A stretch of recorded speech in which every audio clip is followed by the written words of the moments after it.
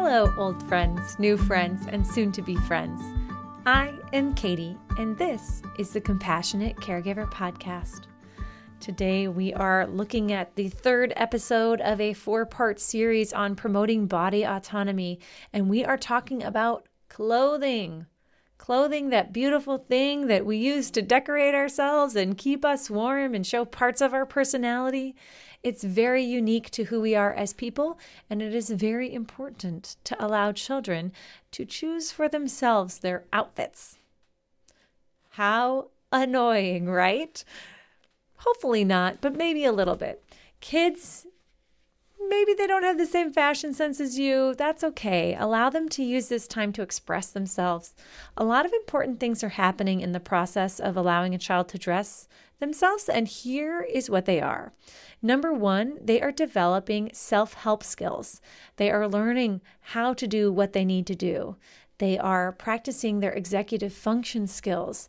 They're thinking through and solving problems for themselves about what do you think these holes are for? And what do you think these buttons are for? And where do I put my arm? And where does my leg go? And do I put my feet in the side with the 2 leg holes? Or does this go on my head? I don't know where these go. These help children to solve problems. They're learning cause and effect. They're learning how to think through a puzzle, really. Getting dressed is kind of a puzzle. They're learning to make choices about their comfort level, and they're getting to express themselves in beautiful outfits that they like, that feel good to them. Think about how itchy a sweater might feel, one of your itchiest sweaters, and then imagine that your mom comes home one day, or your caregiver, somebody who's somewhat in charge of you, and says, you have to wear this. Nope, this is a sweater you're wearing. I'm sorry. All day. And you are. I would be so upset. I might even be furious because I really hate to feel itchy. I really hate it. And sometimes your children have preferences like this too about what they're wearing. So allowing them to express their preferences for what they want to wear, what they want to put on their own body, and let them be the boss of their body. Encourage them to express themselves. I know many of you will be concerned about, well, what about the seasons? Good question.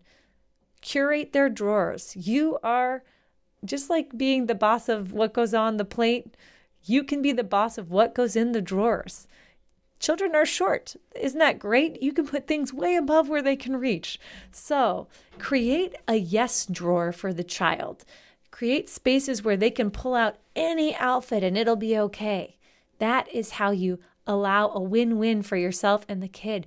You're creating time and space where the kid can be right. Doesn't that feel good? And then you're way less likely to have a meltdown on trying to get out the door to go to school or grandma's or wherever you're going. You're creating a space for the kid to be right, to try something new, to try an extra challenge. And getting dressed is kind of hard, especially with limited fine motor skills.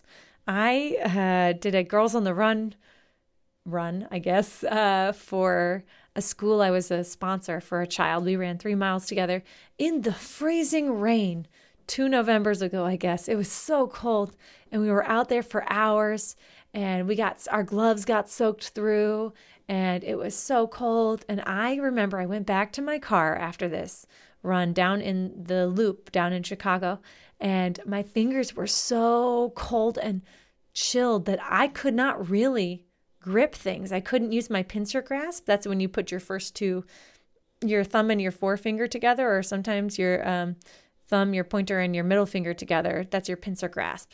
And I couldn't do it. But that's so important for unbuttoning, unzipping, buttoning up, zipping up, tying shoes. And so having limited fine motor abilities, it makes getting dressed so hard. So this might take some time. Give them some time and some space to get dressed too. Start early. That's what we always do at school. We try to give them plenty of time so they can do things themselves and feel proud of themselves.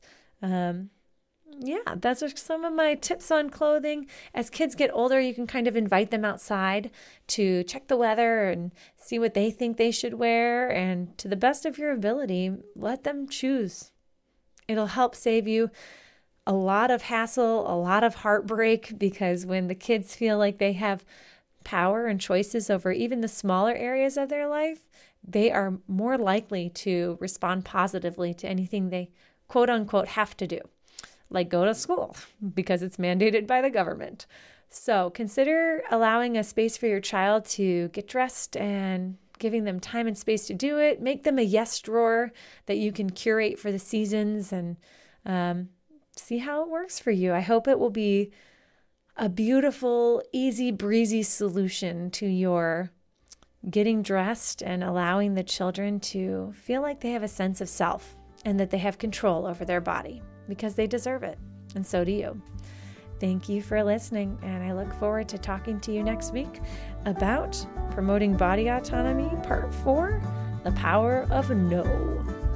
See you then.